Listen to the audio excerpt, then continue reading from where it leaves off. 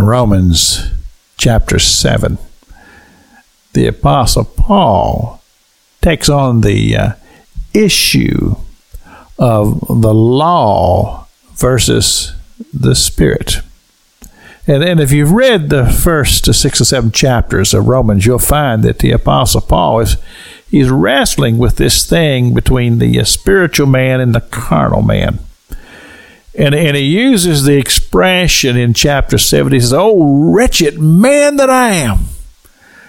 He talks about how that he desires to be released from this heart of sin that leads a person to sin.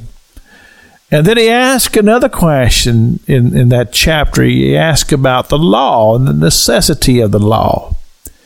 And he explains to us how that the law is important because if it were not for the law, then we wouldn't even know what sin was.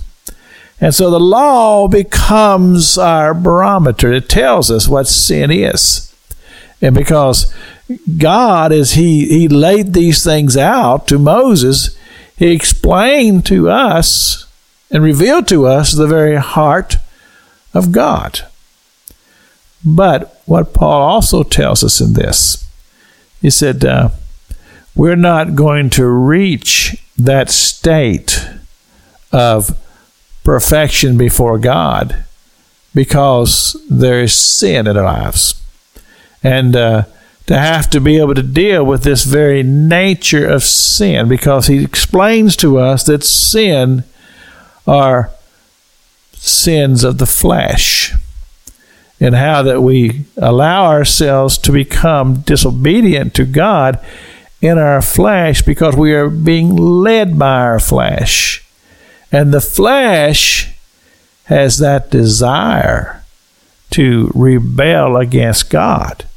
And, of course, we find this even in the account of the story of the creation in the garden.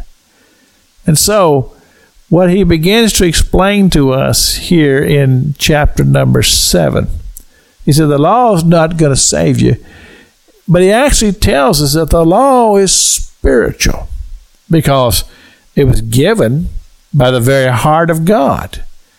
But the law you'll find that the law will fail you if your heart is only desirous to follow the dictates of the law.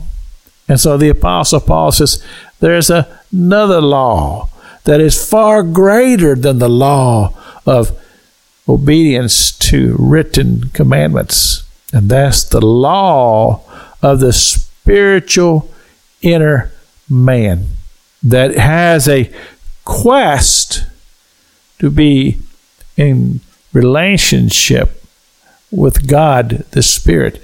And our heart is allowed to become dominated by spiritual leadership that comes from God that will cause us to be in compliance with the heart of God because it's God speaking and it's God's leading in our obedience and our desire to come into harmony with that. You see, that's why I say it's not just my quest to want to do good things, but my quest to be in a right relationship with the true and the living God. It's Pastor Jack King with the gospel on the radio broadcast.